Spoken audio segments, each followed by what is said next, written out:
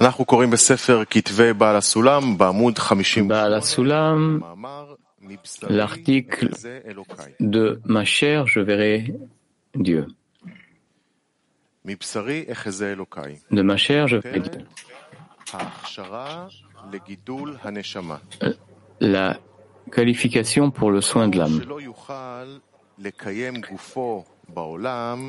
Comme il est impossible de soutenir son corps dans le monde sans une certaine quantité de connaissances sur la nature corporelle, comme savoir quels médicaments sont mortels, quelles choses brûlent ou blessent, ainsi que la connaissance et l'évaluation de ce qui se trouve dans le cœur de son ami, sans quoi il est impossible d'exister dans le monde matériel.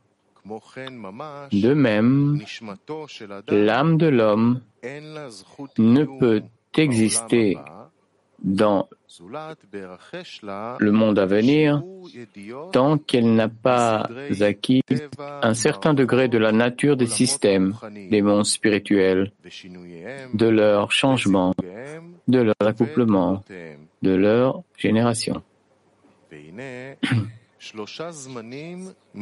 Nous discernons trois périodes dans le corps. La première, celle de la naissance, où l'on n'a aucune connaissance, et tout ce qu'il faut savoir pour exister vient du Père et de la Mère, et l'on est soutenu par leur garde et leur sagesse.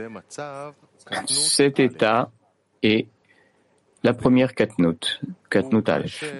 La seconde est celle où l'homme a grandi et acquis des connaissances. À ce moment-là, on peut se préserver des choses qui nuisent à son corps grâce à une garde conjointe, celle des Abba et Ima et la sienne. C'est la deuxième Katnout. 3. Et l'état de Gadlut, lorsque l'on a acquis suffisamment de connaissances pour vivre, pour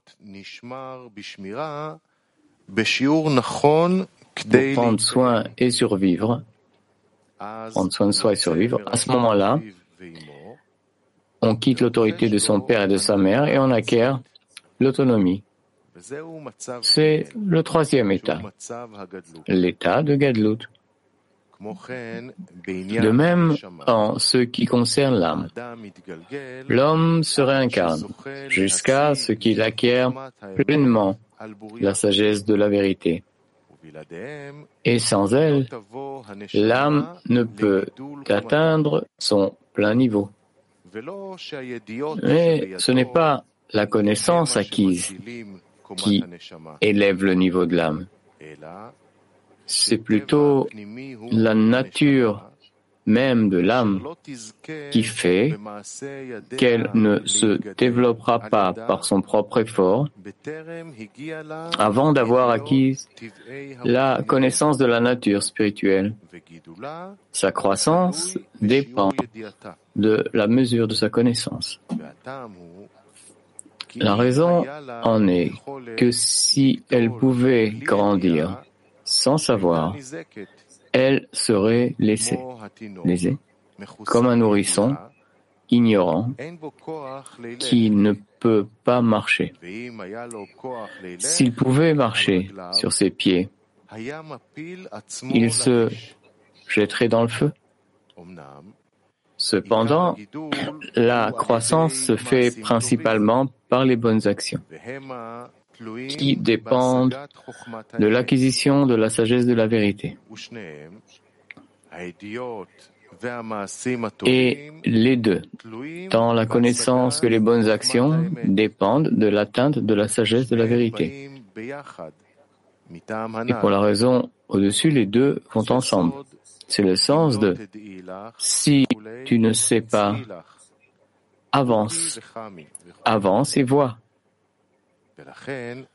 Par conséquent, chaque âme complète atteint toutes les âmes, depuis Adam Arishon jusqu'à la fin de la correction, comme un homme qui perçoit ses connaissances et ses voisins, et selon sa connaissance, on s'en préserve ou on se connecte et vit avec eux. Et il n'est pas surprenant que l'on atteigne toutes les âmes, puisque la spiritualité ne dépend ni du temps, ni du lieu, et qu'il n'y a pas de mort.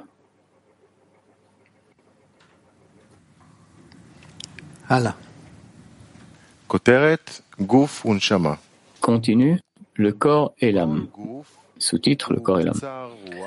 Tout corps est impatient et de mauvaise humeur, car sa subsistance passe par des incarnations à travers les 7 années de famine et les 7 années d'abondance. C'est une loi inexorable que les années de famine fassent oublier les années d'abondance et que le corps se réincarne entre elles comme des pierres qui ont été broyées par l'eau.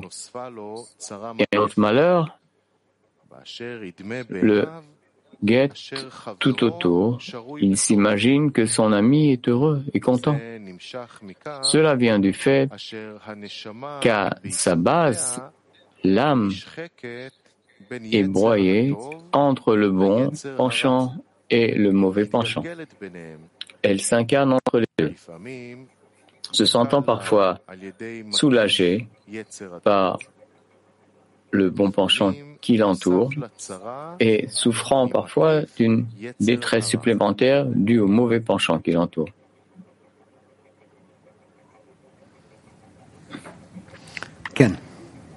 Oui.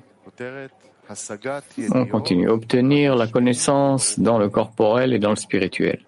Le lien entre le corps et l'âme est que dans le premier, les choses lui arrivent naturellement et par elles-mêmes. Et dans le second, elles arrivent par le travail et la relation conjointe entre le spirituel et le corporel. L'avantage du spirituel sur le corporel est que dans le corporel, il y a une réalité même sans atteindre tous les incidents, semblable à la perception d'un enfant qui ne connaît pas la raison de la chose et qui ne mangera pas non plus quelque chose qui lui est nuisible. Mais dans le spirituel, aucune réalité n'est atteinte avant de connaître les événements et leurs résultats. À la mesure où l'on connaît les événements, on atteint sa propre grandeur et l'on atteint la réalité spirituelle environnante. Encore, on relit le paragraphe, obtenir la connaissance dans le corporel et dans le spirituel. Le lien entre le corps et l'âme est que dans le premier, les choses lui arrivent naturellement, par elles-mêmes, et dans le second, elles arrivent par le travail et la relation conjointe entre le spirituel et le corporel. L'avantage du spirituel sur le corporel est que dans le corporel, il y a une réalité même sans atteindre tous les incidents, semblable à la perception d'un enfant qui ne connaît pas la raison de la chose et qui ne mangera pas non plus quelque chose qui lui est nuisible. Mais dans le spirituel, aucune réalité n'est atteinte avant de connaître les événements et leurs résultats. Dans la mesure où l'on connaît les événements, on atteint sa propre grandeur et l'on atteint la réalité spirituelle environnante. Continue. Révélation des œuvres du Créateur dans la dissimulation. Alors j'étais auprès de lui comme un maître artisan, et je me réjouissais chaque jour. Nos sages ont interprété cette phrase comme signifiant qu'avant les jours du Messie, lorsqu'ils reçoivent des prosélytes, les artisans s'avancent vers eux et chaque artisan joue avec lui. Le premier jour, il révèle la lumière. Le deuxième, il fait le firmament, etc. Ce sont là les 6 jours de travail. Et tous se plaisent à se reposer le 7e jour, en y plaçant la sainteté et la bénédiction des mondes. Tel est le sens de ce que nos sages ont dit, qu'avant d'apporter le premier fruit, tous les artisans se tiennent devant eux. C'est précisément à ce moment-là qu'ils sont appelés sages. Cependant, les artisans ne se tiennent pas devant les disciples des sages. Venez voir combien un commandement est grand en son temps. Le mérite du Shabbat est qu'il contient la bénédiction et la Kedusha pour corriger tous les jours de la semaine. Bien qu'il semble que la correction dépende des jours de travail et non des jours de repos,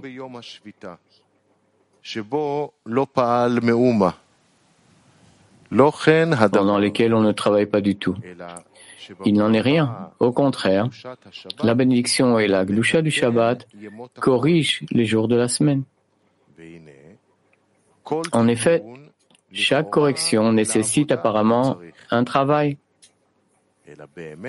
Mais, en vérité, le pouvoir du Créateur n'apparaît pleinement que dans la dissimulation.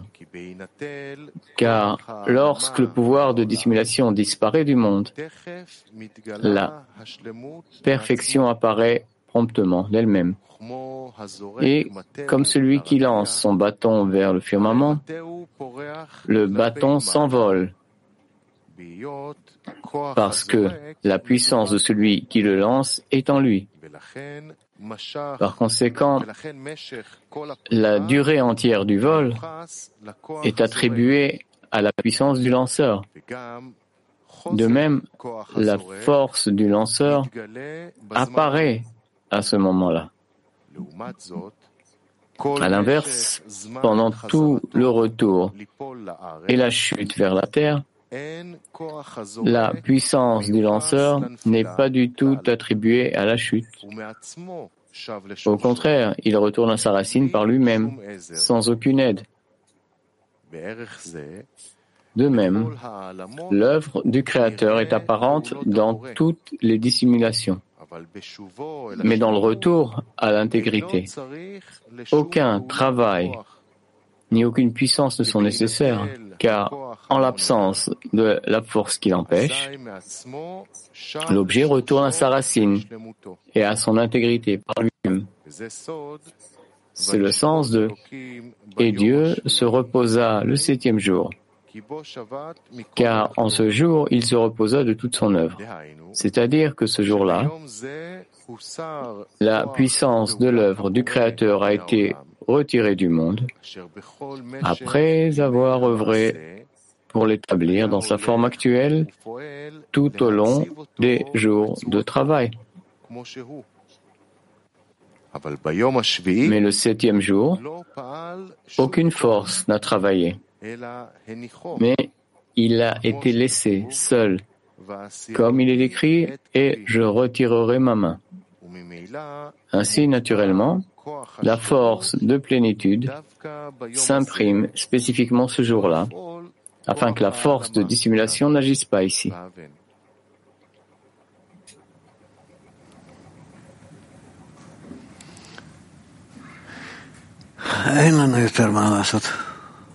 Qu'est-ce qu'on a d'autre à faire?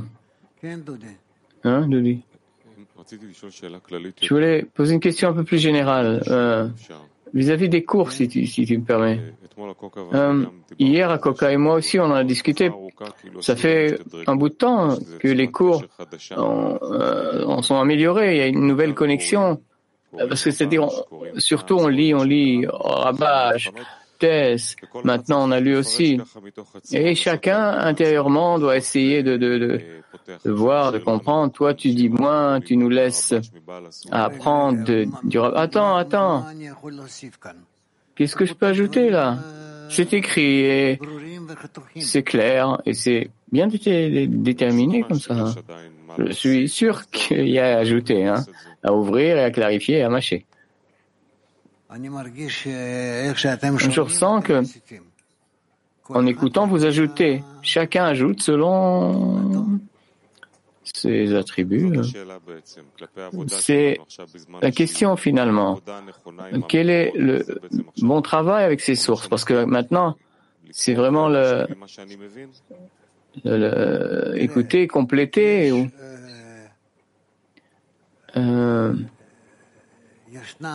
Il y a des sources qu'on doit voir ensemble, expliquer, discuter, poser des questions, répondre, et d'autres sources on peut lire et ça pénètre, ça entre selon l'attitude qu'on a envers les sources. Là, je ne vous prête pas à répondre, à discuter, à comprendre chaque détail. C'est pas écrit pour ça. Oui. Quelle est la correcte attitude alors envers une telle source, comme ce qu'on vient de lire, et pour en retirer le maximum? Simplement être impressionné, et des fois quelques connaissances, mais je dirais impression. Et on attend on a même l'habitude que le Rav répond et ajoute. Mais qu'est-ce que je peux ouvrir là? Bon, dis-moi. Un exemple, donne-moi un exemple. Je ne parle pas spécifiquement de ce texte. Tess, on vient de lire. On lit les sources et c'est bien sûr. L'explication est une autre. On doit lire. Vous pouvez écouter les commentaires de Rabash. Tout est dans les archives, oui.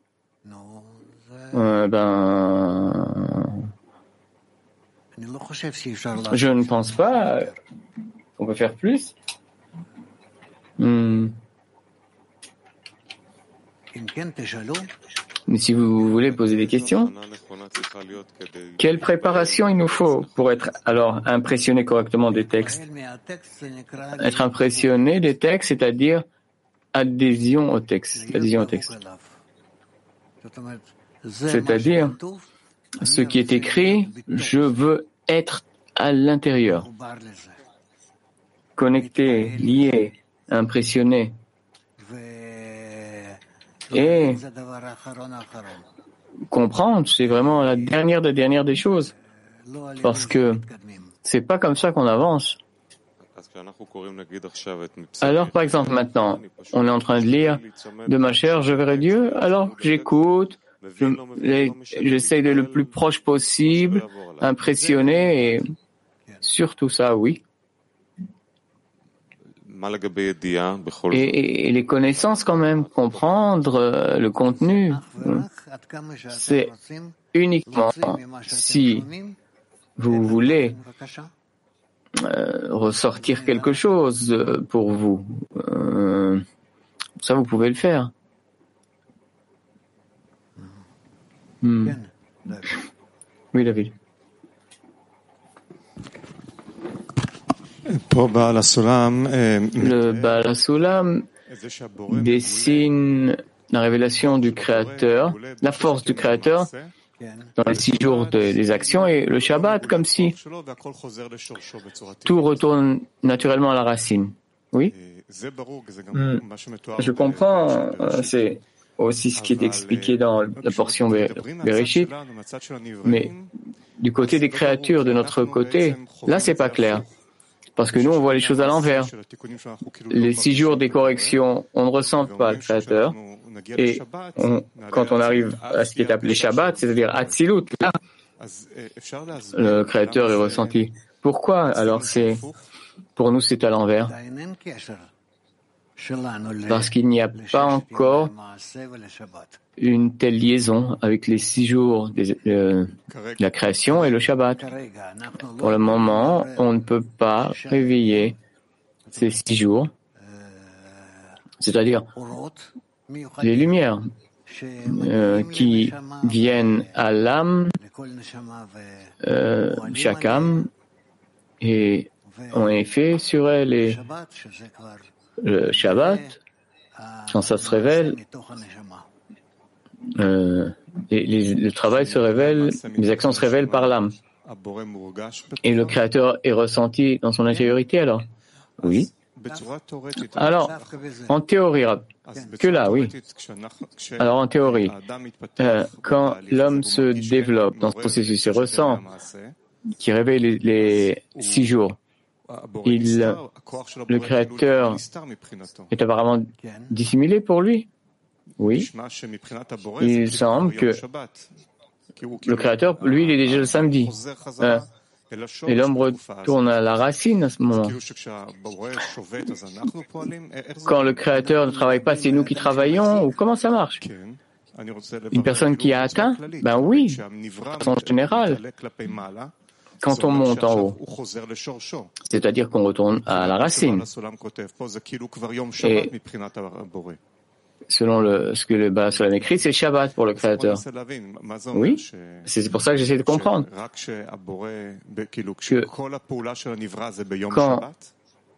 que notre travail, c'est le Shabbat.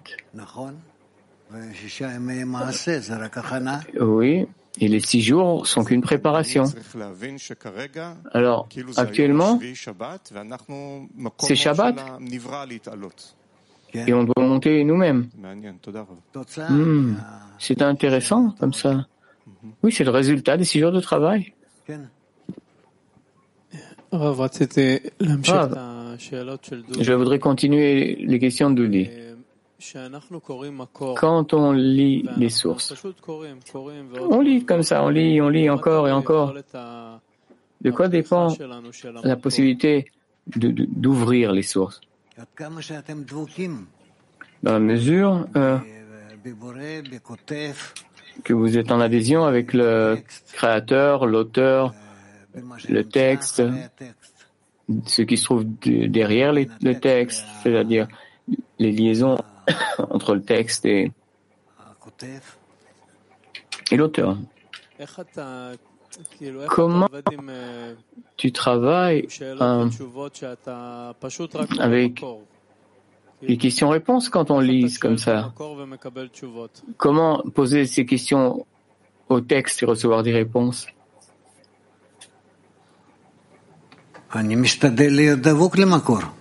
J'essaie d'adhérer le texte. Et ce qu'il dit, pour moi, ça vient d'en haut. Quand tu lis les sources, tu poses des questions au texte et tu dis voilà, je sais la vérité comme ça. Non, j'ai également des questions, mais ces questions, j'essaye de les lier à des états que je traverse par la source. Disons, quand on lit et après on pose des questions, tu nous réponds et là on peut ouvrir encore. Quand on lit énormément, où ici les questions prennent leur place, c'est-à-dire comment ici poser des questions et je ne sais pas, poser des questions au Rabbah, au Baal HaSulam, comment ouvrir encore ce qui est écrit. Tout est au niveau de l'atteinte individuelle de chacun qui veut s'effacer, s'annuler et recevoir la forme d'en haut. Et ça dépend de quoi? Cette possibilité de te neutraliser toi-même. Je ne veux pas être là avec mon désir de recevoir. Tu parles des sources? Oui, bien sûr. Comment s'approcher de cette façon, comme tu viens de dire, sans ton désir de recevoir? Comment?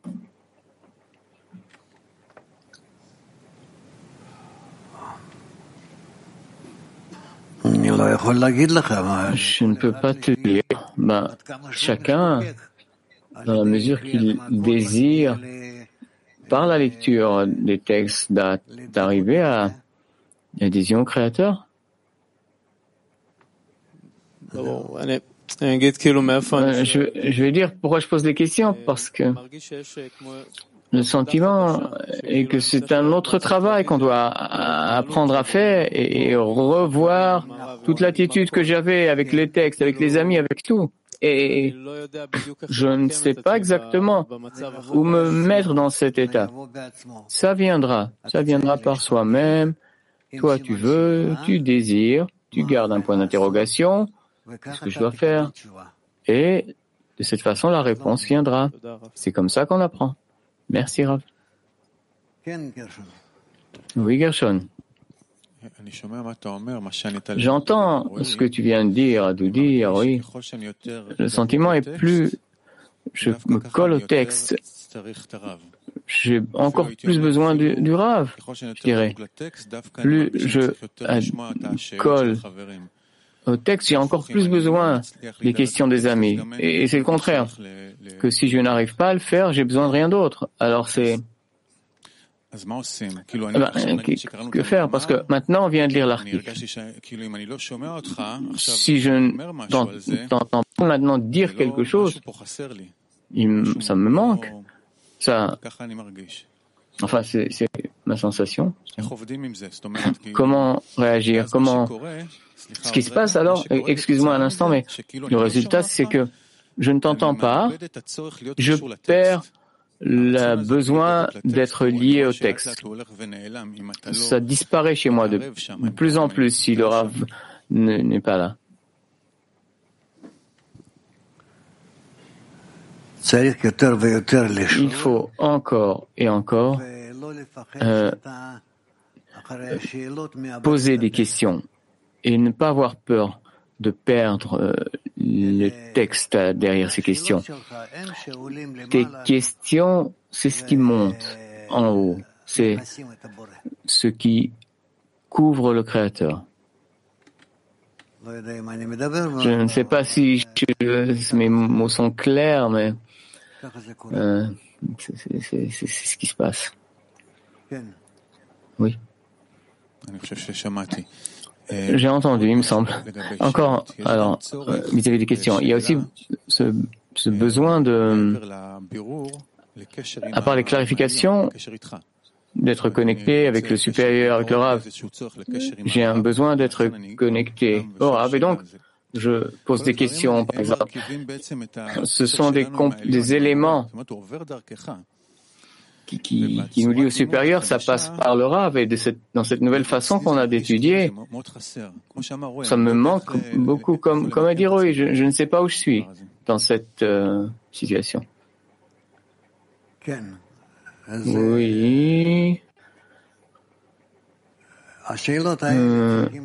Ces questions, il faut les rassembler, réunir et les lever au Créateur. Le Créateur, il est capable de répondre à tous.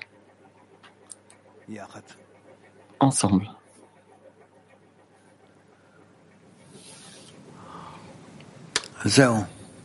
C'est tout? Vous me regardez tous comme ça, qu'est-ce qu'il y a? Non. Dans tout ce qu'on vient de dire là, 20 dernières minutes, quel est le rôle de la dizaine? Comme on a étudié, finalement, ce qu'on reçoit vient par la dizaine. C'est vrai, mais on ne parle pas des articles, on ne sait pas quoi dire, et tu nous dis lire, comme ça. On lit, on se prépare demain, mais c'est pas vraiment clair. Qu'est-ce qu'on fait en dizaine? Qu'est-ce qu'on étudie ensemble comme ça? C'est comme si on parle du travail individuel, et c'est pour ça que je pose la question, quel est le rôle de la dizaine? Le rôle de la dizaine, d'aider chacun à traverser son propre chemin. C'est vis-à-vis de l'homme et connecter tous ces manques, demandes, soucis, man et mad, vers le Créateur. Ce que la dizaine peut former, stabiliser, ainsi s'approcher de la correction générale. Merci Rav, j'ai une autre question depuis longtemps. Si tu veux répondre, qu'est-ce que ça veut dire l'étudier ensemble? Non, je parle d'une dizaine, pas deux. C'est-à-dire étudier ensemble. On parle de l'étude avec le Rav, mais qu'est-ce que c'est ce qu'on appelle Chevruta, limud ve Chevruta, étudier en compagnie, on étudie ensemble. Il y a ceux qui sont plus capables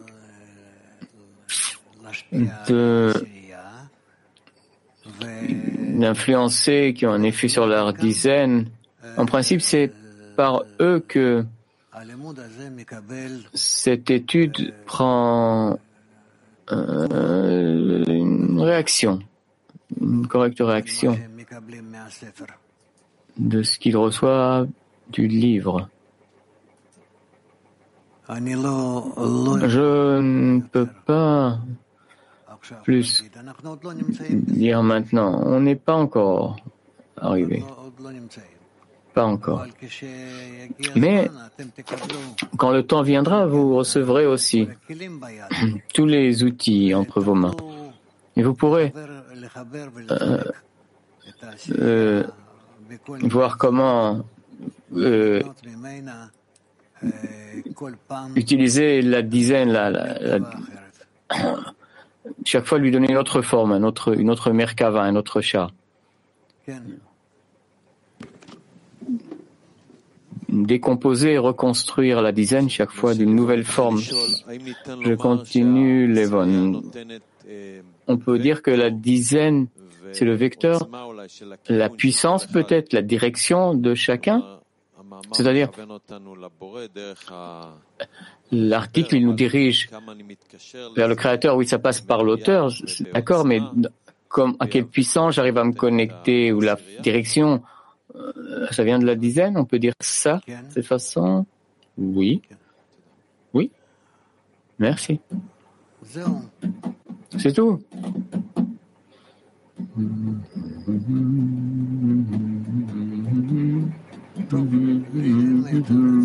Moi, j'ai pas plus à dire, hein. Si vous voulez continuer, on a du temps.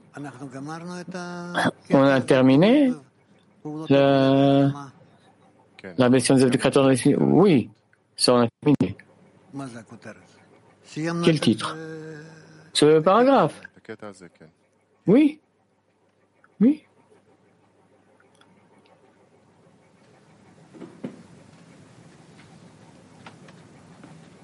Non.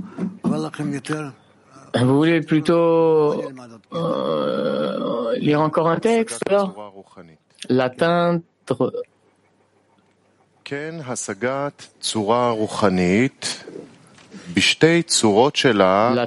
de la forme spirituelle Il en est de même pour l'obtention de la forme spirituelle. L'atteinte se fait sous deux formes. 1. Elle ne sera pas imaginaire du tout. 2. Que son atteinte sera hors de tout doute, tout comme on ne doute pas de sa propre existence. Le titre spirituel indique qu'il est semblable au vent. En hébreu, Ruchaniut, spiritualité, Ruach, le vent ou l'esprit. Bien que le vent n'ait aucun bord, aucune similitude, aucune apparence, personne ne doute de son existence, puisque la vie de chacun en dépend. Si le vent est aspiré d'une maison, s'il y a un animal qui est amené, il mourra. Son existence est donc évidente, puisqu'il s'agit de la vie de chacun. Et à partir du corporel, nous pouvons comprendre le spirituel. L'essence de l'esprit interne est semblable à l'intérieur du corps, qui est appelé l'âme de toute chair, considéré comme un être avec sa déficience. De même, l'internalité de l'esprit, appelée l'âme intellectuelle, est aussi un être qui ressent le manque. Il est ainsi parce qu'un tel être qui ressent son existence ressent ses manques. Ce n'est pas le cas des animaux qui sont complètement dépourvus de cette perception et sont complètement dépourvus de l'âme intellectuelle et de son internalité. Et de ce fait, ils ressentent leur manque dans la mesure où ils sont nécessaires à leur existence physique. Sa vitalité se mesure à l'ampleur de la constance de la sensation de manque. Et s'il ne ressent pas de manque, il ne peut pas se nourrir et poursuivre son existence. Il meurt. De plus, sa taille et sa santé dépendent de la sensation de manque, à l'instar du corps corporel, où celui qui est en meilleure santé a également un plus grand appétit et mange donc plus et devient ainsi plus grand et en meilleure santé.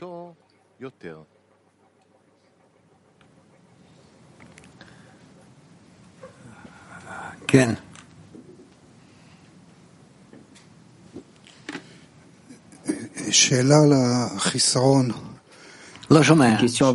J'entends pas. Question à propos du manque, du chisaron. Dans l'article du Rabash également, là aussi, que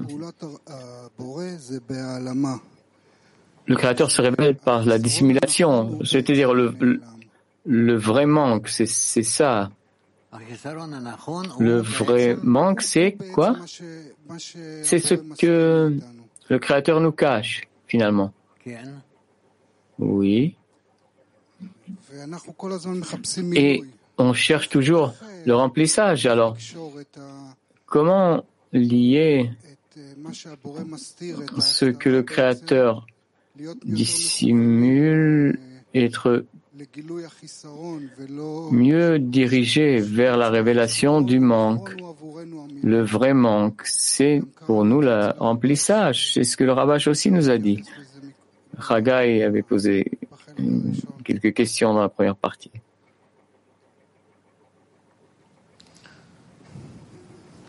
C'est-à-dire, qu'est-ce que tu demandes?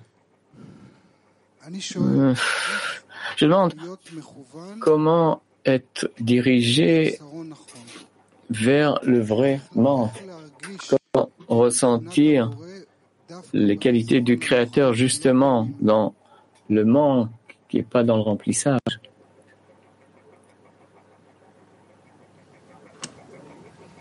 Ken. Oui?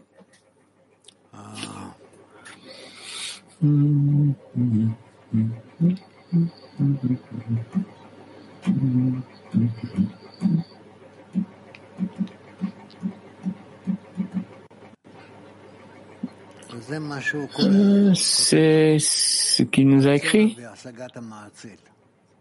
La nécessité d'atteindre l'émanateur.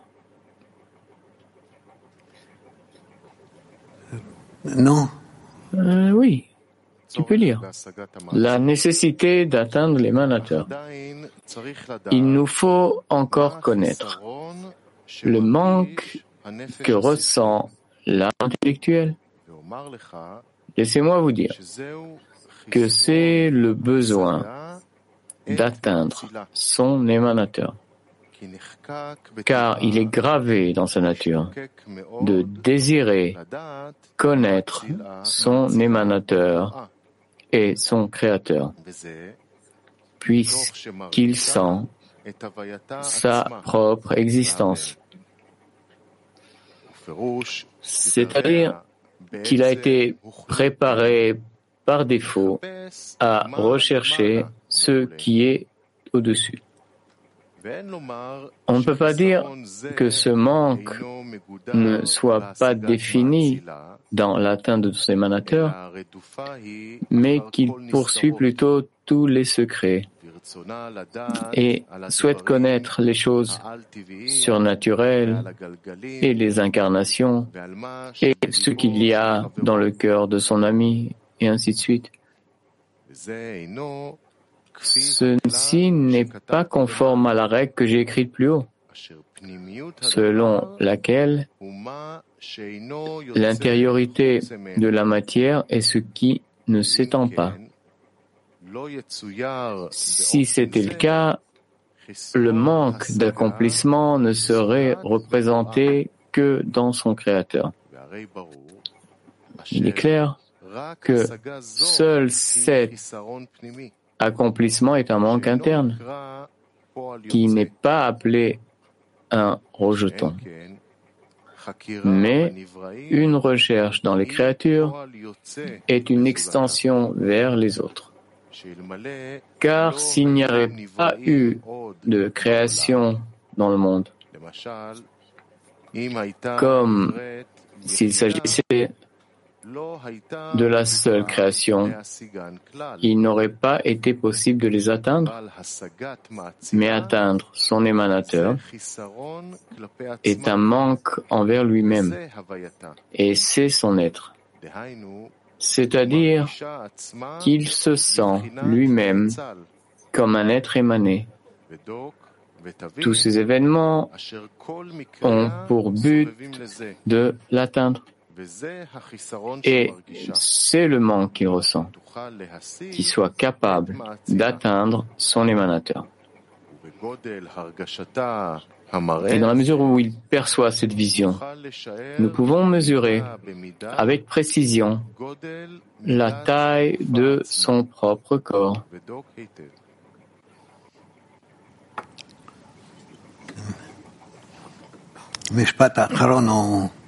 La dernière phrase,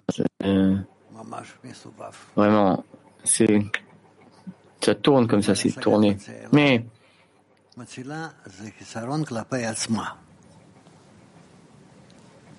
atteindre son émanateur est un manque envers lui-même. Bon. Non. D'accord. On continue une prochaine fois. On est fatigué. Un coca. Tu as une question? Non. Une question du début à la fin, c'est ça? Non. Oui.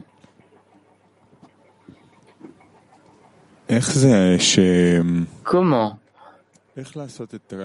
faire ce bon que ce qu'il manque, c'est l'importance du Créateur en Elkim dedans.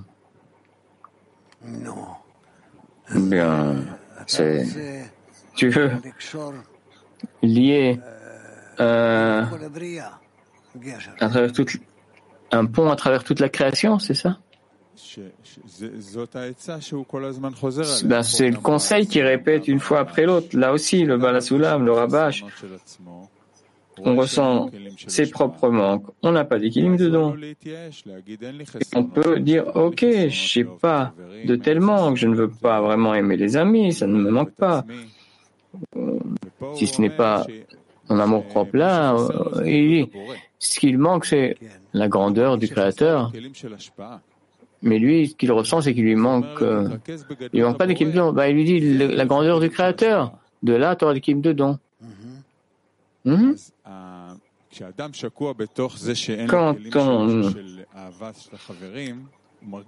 on voit qu'on n'a pas de tel kélim, on n'aime pas les amis, on ne mérite même pas, on risque d'être désespéré de comment comprendre que c'est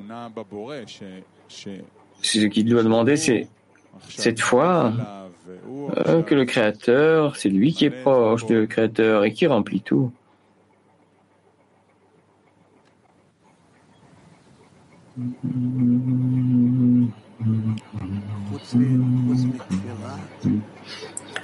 Mis à part prier, qu'est-ce qui est entre tes mains? Prier pour.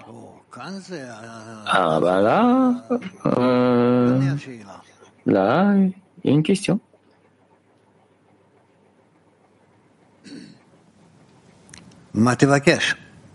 Qu'est-ce que tu vas demander?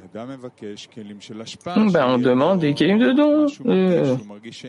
S'il ressent qu'il n'en a pas, il n'aime pas les amis, il n'aime pas. Vraiment. Ce sont vraiment que ça? Essentiel? Pas vraiment. Mais bien sûr que non. Il dit sauter encore plus loin. La grandeur du Créateur. Si tu as la grandeur du Créateur, tu auras les kélim dedans.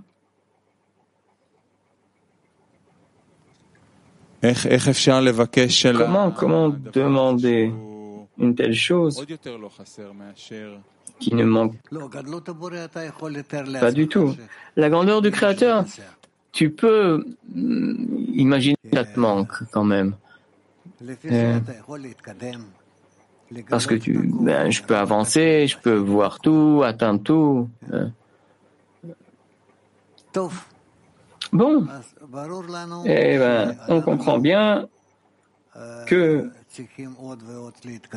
il faut continuer encore, avancer. On continue demain. Les programmes aujourd'hui lundi, en Israël, les horaires 11h10, 16h40, information, et à midi à 1h le cours, 17h30 la lecture de thèse, 19h30 la lecture du Zohar. Une chanson.